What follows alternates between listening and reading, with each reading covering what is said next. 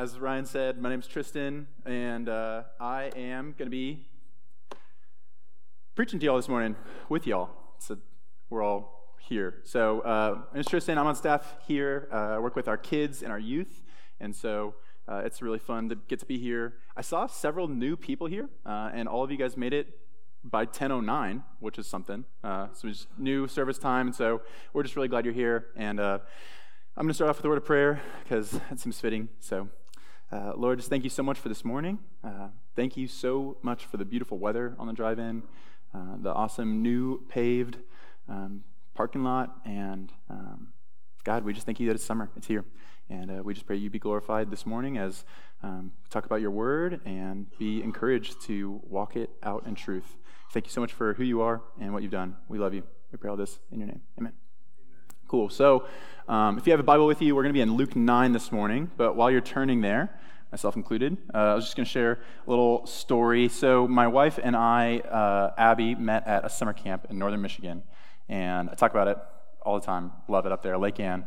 And during the training for all the counselors, we had to do these like leadership exercises, communication initiatives, trust initiatives, those sorts of things, all to build staff unity and those sorts of things. And one of my favorite ones that we had to do was we would get into teams of like 7 or 8, and we'd all have to we'd face one another, so we'd be kind of staggered a little bit. We'd all put out our fingers like this and kind of zipper it down the line, and someone would lay a stick across our fingers. You tracking? Well, the goal of the exercise was to get the stick on the ground. But the one rule was you couldn't let the stick break contact with your fingers. And so with 8 people touching this not very heavy stick, and in one sense you need to drop your fingers to get it to the ground, but the only rule is you can't let your finger break contact. What happened every time was that the stick would raise in the air. We called it the levitating stick initiative. And it was so infuriating. You'd be like, Johnny, stop. I know you're lifting the stick or whatever. And so it was infuriating, but always after 10 times in prayer, be finally okay, get all the way down, and then you broke the... Anyway, it was so fun, but I just will always remember that. Another one that I remember, a little bit less fun, but it stands out, and it's all that was a preamble to tell you this story, was there was another one, another initiative that we had to do where we'd get paired up in people, and they'd lead us out into the woods, and they would blindfold one of us, and there was no direction that you had to go, but the only task was you had to listen and trust your partner to lead you through the woods.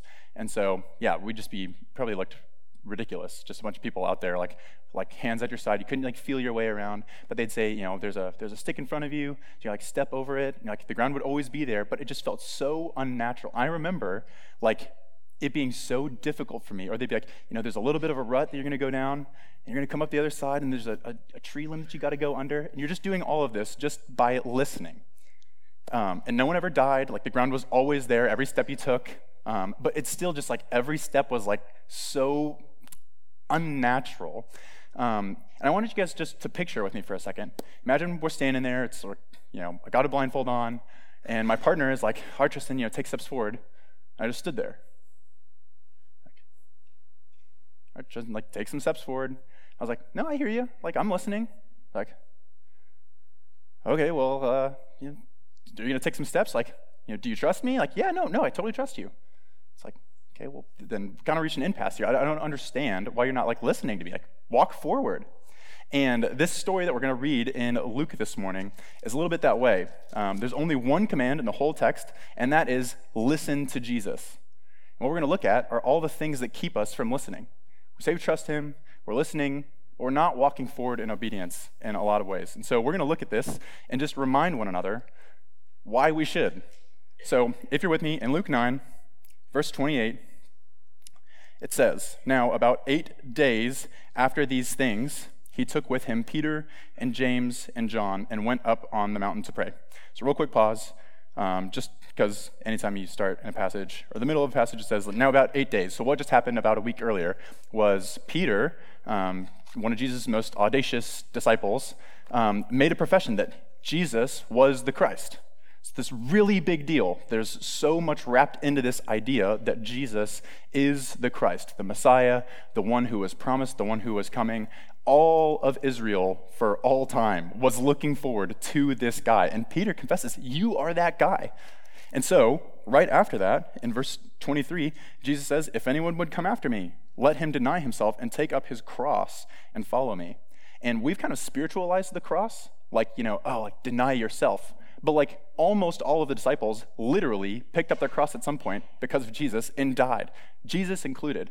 And so we can imagine how in the wake of the moment, Peter was probably nervous to say like that Jesus was the Christ, like, oh, what if I'm wrong? Jesus' first thing that he says afterwards is, I'm gonna die. They just didn't have a mental category for that, right? That didn't fit into the story that they heard.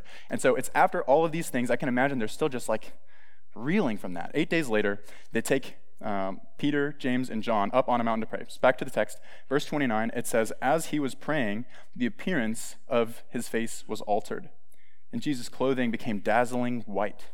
And behold, 2 men were talking with him, Moses and Elijah, who appeared in glory and spoke of his departure, which he was about to accomplish at Jerusalem. Now Peter and those who were with him were heavy with sleep, but when they became fully awake, they saw his glory, and the 2 men stood with him. And as the men were parting from him, Peter said, Jesus, Master, it's good that we are here. Let us make 3 tents, one for you, and one for Moses, and one for Elijah. Not knowing what he said, and as he was saying these things, a cloud came and overshadowed them, and they were afraid as they entered the cloud. Yet a voice came from the cloud saying, this is my son, my chosen one. Listen to him. And when the voice had spoken, Jesus was found alone. And they kept silent and told no one in these days anything of what they had seen. So, so Peter, the disciple, or Jesus and the disciples, Peter, James, and John, were up on a mountain, and they're praying. And as if praying with Jesus wasn't exciting enough, it says that they fell asleep. I get that. But as they were praying, like a bright lamp lit in a dark room, Jesus becomes illuminated. So he's like dazzlingly white, and whether it was dark outside or not, it caught their attention. They woke up, they realized, okay, Jesus isn't praying anymore. He's standing here talking with 2 people. But before that, I just want to kind of think through, as the first listeners would have read Luke, what they would have thought, I think, imagining that when they read that Jesus became dazzlingly white, that would have reminded them of a story in the book of Exodus when Moses was on a mountain. And he was talking with God, and he said, God, I want to see your face. He said, well, no one can see me and live, so I'll spare you that. But I will pass by you and let you see my glory. And he put Moses in the cleft of a rock, and he walked by, and it says that the radiance from God's glory was so profound that Moses' face started glowing. And so we can imagine the disciples standing there, and they see Jesus with the radiance of God, and they're like, oh my gosh, this is amazing. And yet they're standing there, he's standing there talking with 2 people. And I don't know if they were wearing name tags, so like one like Moses or Elijah. I don't know how they knew, but they were like, he's talking with Moses and Elijah. Moses was the one with whom like God said, you can't see my face and live. And yet here he is talking with Jesus. This is really, really cool. And Peter recognized the holiness of the moment. He was like, I got to respond somehow. And so he sticks his foot in his mouth, like classic Peter. He's like, Lord, it's good that we should be here. And it says that that Jesus was talking with Moses and Elijah about his departure, which is a euphemism for death, right? Jesus is going to put off the death. So again, reiterating this confusing idea that this is Jesus, I think he's the Christ, but he's talking about his death. And Peter's like, it's good that we be here. Like, let's not go to Jerusalem. We can just stay up on this mountain. We'll set up some tents. You don't have to go to Jerusalem and die. Like, that's nonsense. And the ESV literally says, not knowing what he said. Other translations I thought were funnier. They said he didn't know what he was saying. So it's like drawing attention to, like, Peter was just filling the space, filling the void with his words, and God interrupts. It says a cloud descended on them. And I don't know if it came over just Peter, James, and John, or over Jesus, Moses, and Elijah as well, but a cloud descended. And just like on the mountain, when Moses interfaced with God, it was always on a mountain, there was always a cloud, and God's voice came from the cloud. So this is craziness. This has not happened since the time that Moses was alive, that God would have descended in cloud form and talked to them. And so Peter says, it's good that we be here. A voice comes out of the cloud and says, this is my son, the chosen one. Listen to him. Listen to him. That's it. It's the only thing that he says. This is only the second time that God the Father speaks in Luke. The other time, he is also authenticating that Jesus is his son. It's at his baptism. So Jesus comes out of the baptism of waters, and a voice from heaven says, "This is my son in whom I'm well pleased." And this time, this says, "This is my son, listen to him." And so this idea of Jesus being the chosen one should trigger our minds to think, okay, this is Christ language, this is Messiah language. The chosen one immediately would have brought to mind Isaiah chapter 42 in a prophecy about the Christ who was to come. I'm going to turn there with a moment. Verse 41, it says, "Behold my servant, whom I uphold, my chosen, in whom my soul delights. I have put my spirit upon him. He will bring forth justice to the nations. He will not cry aloud or lift up his voice or make it heard in the street. A bruised reed he will not break, and a faintly burning wick he will not quench. But he will faithfully bring forth justice. He will not grow faint or be discouraged till he has established justice on the earth, and the coastlands wait for his law. Thus says God, the Lord, who created the heavens and stretched them out, who spread out the earth and what comes from it, who gives breath to the people on it and the spirit to those who walk in it. I am the Lord. I have called you in righteousness, and I will take you by the hand and keep you, and I will give you as a covenant for the people, a light for the nations, to open the eyes that are blind, to bring out the prisoners from the dungeon, from the prison those who sit in darkness. I am the Lord, that is my name. My glory I give to no other, nor my praise to carved idols. Behold, the former things have come to pass, and the new things I declare before they spring forth, I tell you of them." So this here in Isaiah 42 is God saying, I will make you a covenant. He's speaking to this chosen one about these things. He says, I give my glory to no one else. And yet here Jesus is on the mountain full of the glory of God. It is amazing. And I feel like if I were, God speaking out of the cloud, all I would have to say is, this is my son, he's my chosen one. I wouldn't even need to say, listen to him, because that's obvious. If this is God and he's the chosen one, of course we'll listen to him. And yet God thought it was important to remind us, listen to him, all right? So why don't we listen to God? I can just imagine, all right, Jesus, ready to walk in your path. Might be blindfolded. I don't see what's ahead. He's giving us instructions. Our feet stay still. Tristan, do you trust me? Are you listening? Yeah, I listen. I trust you. All right. I'm not grasping why you're not walking forward in obedience. And what we realize is that listening is never really just about listening. We can listen to, I can listen to my mom growing up, giving me chores, and be like, I heard every word of that. Yeah, for sure. And then if she gets home and the chores aren't done, she was not mad that I didn't listen, but that the listening didn't lead to obedience. Main idea this morning, listening to God that honors him should lead us to trust and obedience. So, what sorts of things keep us from listening to God? That's what we're going to be battling through. I mean, if we're here this morning, we're yeah, I believe that Jesus is the chosen one. I want to trust and obey him, and yet we find ourselves not listening to him. What are those things? Well, the first one might just be that we aren't spending time with him, right? I don't listen to most of you, not because I don't like you. I'm just not spending time in a setting where I can hear your voice and we're dialoguing. And so step number one, if we are going to be good listeners of Jesus, we need to be spending focused time in his word, in prayer, in song. We're here this morning, reminding one another of truth, of what Jesus says is true about us. But most of us are giving maybe 10 minutes, 20 minutes, 30 if we're really spiritual, a day with Jesus, and then the rest of the day we're spending time listening to competing voices. And that's really the second reason that we don't listen to Jesus isn't so much that we're not wanting to, but that we're listening to so many other media and messaging that are telling us who we are, what God is like. They might use that language, but they're competing for ultimate truth claims that should change how we behave. So I just want to give an example and caveat. I'm guilty of this as well. My quiet times are not, all day long.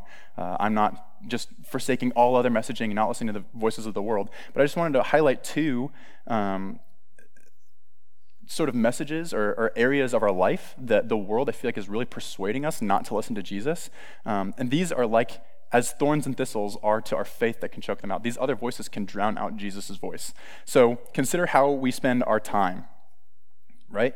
So how many of us, our evenings are either spent just being a servant to the Netflix queue, or scrolling on your phone, or just not in community with others? That's me a lot of times, right?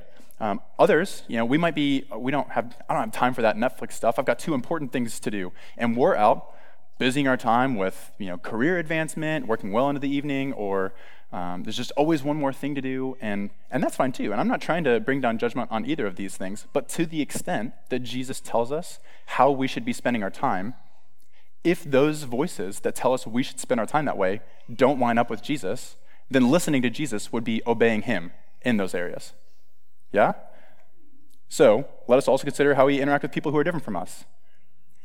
There are some voices that say when someone disagrees with you or is different than you, you should publicly scorn them.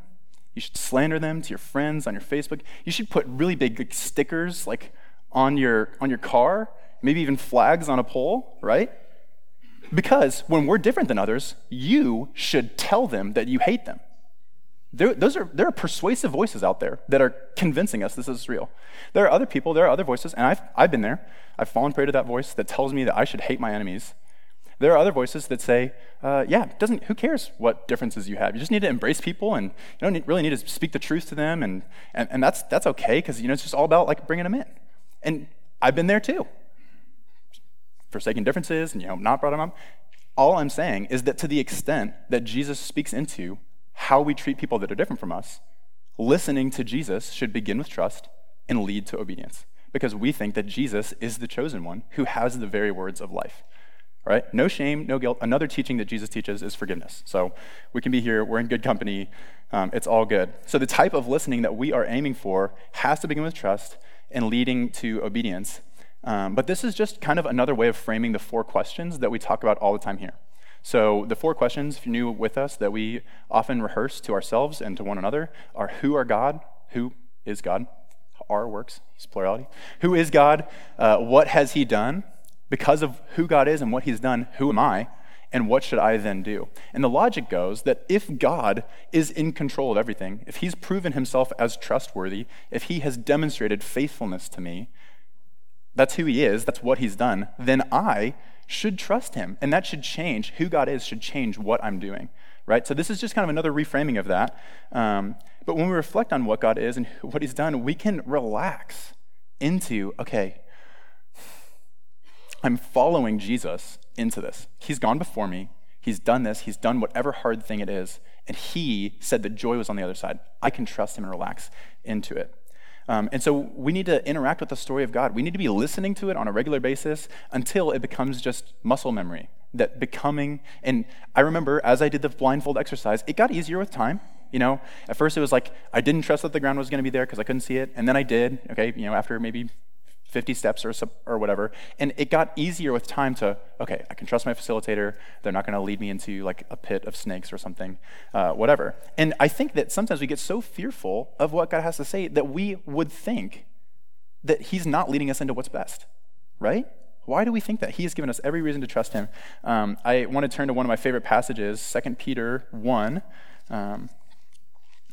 I had this whole section memorized for a New Testament assignment once when I was in college, and I don't remember very much of it. So this is a fun exercise for me to go back and be reminded of what truths are here.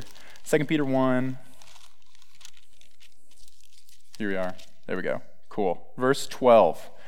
It says, "Therefore I intend always to remind you of these qualities, though you know them and are established in the truth that you have. I think it right, as long as I'm in this body, to stir you up by way of reminder, since I know that the putting off of my body will be soon, as our Lord Jesus Christ has made clear to me, and I will make every effort so that after my departure you may be at any time able to recall these things." So that's the reason we gather. We gather to be reminded of truth, so that though you know, who here found out this morning that Jesus was the Christ, according to Scripture, right? We know that. And yet we need to be stirred up by way of reminder. It's why we sing. It's why we pray. It's why we gather. Like I said, this is one of my favorite passages, but I didn't notice until I was studying for this message that that passage that I just read is kind of fits squarely in the middle of Peter reflecting on the transfiguration. So look with me in verse 16. He keeps going. We didn't follow cleverly devised myths when we made known to you the power and coming of our Lord Jesus Christ, but we were eyewitnesses of his majesty. For when he received honor and glory from God the Father, and the voice was borne to him by the majestic glory, 'This is my beloved Son, with whom I am well pleased,' we ourselves heard this very voice borne from heaven, for we were with him on the holy mountain. And we have the prophetic word more fully confirmed, to which you will do well to pay attention, as to a lamp shining in a dark place." Isn't that cool? Because Jesus was full of God's glory on that dark night. "Until the day dawns and the morning star rises in your hearts, knowing this, first of all, that no prophecy of Scripture comes from someone's own interpretation. For no prophecy was ever produced by the will of man, but men spoke from God as they were carried along by the Holy Spirit." So, Jesus didn't just confirm his divinity to these three people, and we have to take his word for it, right? Jesus died publicly in front of Rome, and later was raised to life and appeared to more than 500 people at one time. We have a lot of reason. We've actually done a really good teaching. I was going to have the date memorized, which is going to be kind of cool. We actually did a really cool teaching back in the spring on why we can trust Scripture. But it is trustworthy. God has, at every turn, even if you don't assent to the truth of it, if this were true, you could imagine, well, God's put his skin in the game, and we should listen to this guy if he's real. Right? I believe he's real. I think we have reason to believe he's real. But if he is and who he says he is and what he's done, then we have every reason to trust him. But that's why we need to be reminded of these truths, to remember and practice embodying what Jesus says. So one of the other ways that we have been given to remember who God is and what he's done is through communion. So if you didn't get one of these, there are two over there. You can get one now. But this is a practice as old as the church, right? Jesus instituted this, and he has given us reason to listen to his voice. But I feel like communion can just be kind of another piece of noise in our mind instead of, I want to practice focused listening about what we say and what we're doing when we partake in this. So the Bible says that on the night that Jesus was betrayed, he was eating a meal with his closest followers. This wasn't just any meal. This was communion. This wasn't just any meal. It wasn't communion yet. It was the Passover meal. So the Passover meal was this meal that the Jews would eat annually, remembering what God had done when he ransomed 2 million people out of Egyptian captivity. All right? It's a pretty big deal. And so they were eating this meal, and every part of the meal was really deliberate and intentional. They're all supposed to be reminders of what God had done. And it said while they were eating this meal that Jesus took a hunk of bread from the table, broke it, gave thanks, and said, "This is my body, which is given for you. Do this in remembrance of me." And so we can take bread, and it can just be I had this one friend in college who just referred to boring people as pieces of bread, because it's just so normal. We don't associate bread with anything significant. So we're like, oh yeah, Jesus, just chose this bread. It was this is just one of the two things that he could have chosen. But to the Israelites, the bread was a lot more profound, I suppose. Bread to them was this symbol of God's provision. So in the Passover experience, when so they were celebrating the Passover meal, which was a celebration of the Exodus. When God did that, he was leveling judgment on Egypt, and he said, "I will pass over your house if you slaughter a lamb and do that." And so it's called the Passover. But then they went out into the wilderness, and for 40 years, God provided them food every day from the sky. And so there is a real extent to which every meal that we eat, God is providing, and we would be wise to remind ourselves of that. But literally for 40 years, they were walking in the desert, and God would drop bread from heaven. And after God had done that for 40 years, in Deuteronomy chapter 8, he says this. I think this is worth us meditating on. "The whole commandment that I give you today," let's start in verse 2, chapter 8. Deuteronomy 8:2. "And you shall remember the whole way the Lord your God has led you these 40 years in the wilderness, that he might humble you, testing you to know what was in your heart, whether you would keep his commandments or not. And we humbled you and let you hunger and fed you with manna," which is like bread, "which you didn't know and your fathers didn't know, that he might make you know that man doesn't live by bread alone, but man lives by every word that comes from the mouth of God. Your clothing didn't wear out on you, your foot didn't swell for 40 years. Know then in your heart that as a man disciplines his son, so the Lord your God disciplines you, and you shall keep these commandments of the Lord your God by walking in his ways and by fearing him. For the Lord your God is bringing you into a good land, a land, brooks and water, fountains and springs flowing out of the valleys and hills, a land of wheat and barley, of vines and fig trees and pomegranates, a land of olive oil and honey, a land in which you will eat bread without scarcity, in which you will lack nothing, a land whose stones are iron, and out of whose hills you can dig copper, and you shall eat and be full, and you shall bless the Lord your God for the good land he has given you. So when Jesus took this piece of bread during the Passover meal, it wasn't just bread, because Jesus quoted this passage when he said, man doesn't live by bread alone. But one of the things that we're believing when we take communion and eat the bread is that we're not just eating bread, we're eating Jesus. He is the better provision. God didn't just say, you can't live by bread alone, so good luck. He said, you can't live by bread alone, so I've given you myself. Like, you can't live without bread. Therefore, I will come down from heaven. Jesus literally came from heaven to be the bread that provides the better soul food, not just the physical nourishment. And so what does it look like for us not just to eat this, but for us to practice that God is our provision? It looks like don't look to other things to provide what Jesus can. So when we look to romantic relationships or career fulfillment or whatever as providing that deep soul food that Jesus promises to give us, we're essentially saying, Jesus, I don't believe that you are the provision come down from heaven to nourish me. I do believe that I will live by bread alone, and I believe that I'll live by this relationship alone or by this career alone, and I don't believe that you have given me that. So if we're here this morning, you can go ahead and open it up. And you're saying, Jesus, I hear you. I want to believe that you are the better provision. Then take this bread and eat it and remember to him.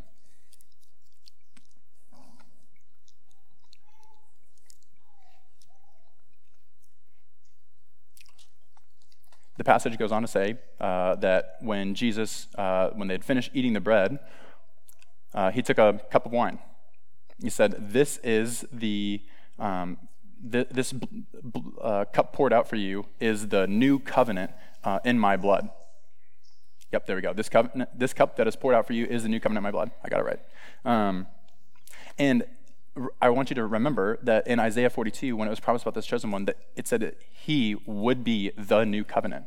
And so just as in the Passover meal, there was a lamb who was slain, and the blood was painted on the doorposts, and God passed over judgment on that house based on what blood that they looked to, that was a blood covering for their sins. It basically identified them with God.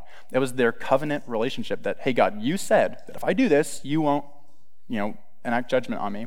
But that was not the only example of blood covering. After that, God instituted the law that served the Israelites until the time of Jesus, that there would be a blood sacrifice for sins over every year. But it was always like a partial sacrifice, right? It happened every year. There were animals involved.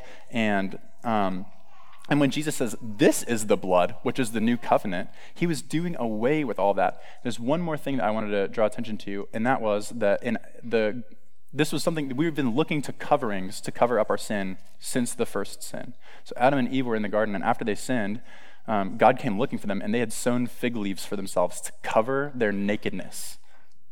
And God gave them animal skins. It was a better covering for them for that time to cover their nakedness.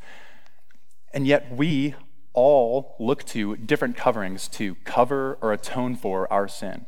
Some of us blame shift. We say, I'm not a sinner because, it was their fault, or, I know that I did it really bad, but, look at them. Or some of us, we just make excuses. We look to all sorts of, or we even cover up our sins with our good works. Hey, I know I sinned, but, I'm a pretty good person. I get in the Word regularly. I'm here this morning. And we look to all sorts of other things to cover up our sin when God is saying, I have provided a better covering for you. Like, you don't have to look to that stuff, which does its job. They weren't naked anymore after they put on clothes.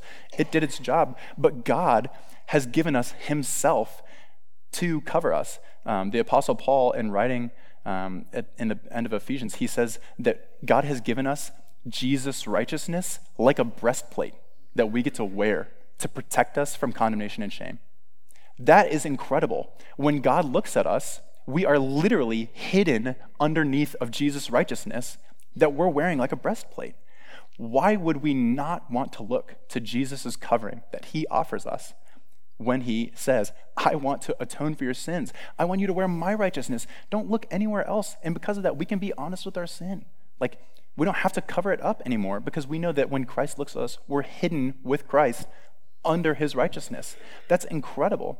And so we're here this morning, and probably all of us, or many of us, if you identify with Christ, say, I believe that Jesus is covered for my sins. And then yet, every day, like we're blindfolded, when it's time to live that out, to not be shamed, to not be look to other things, to not cover up our sin, Jesus is like, don't you trust me? Aren't you listening to me? Obey me. And so if you want to be here and you're saying, I want to listen to Jesus, I want to look to him to cover my sin, I want a better blood covering, then take this cup and drink it.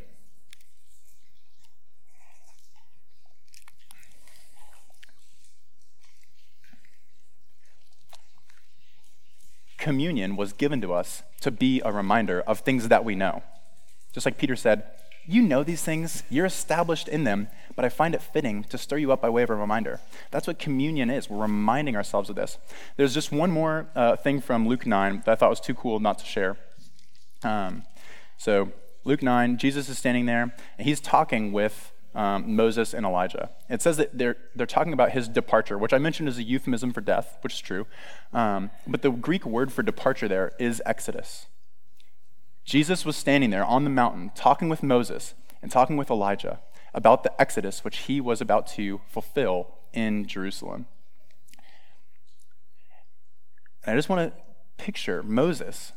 He knew he was a part of God's first exodus. That was the story of God delivering them from Egypt and delivering them to the promised land. That was a kind of exodus.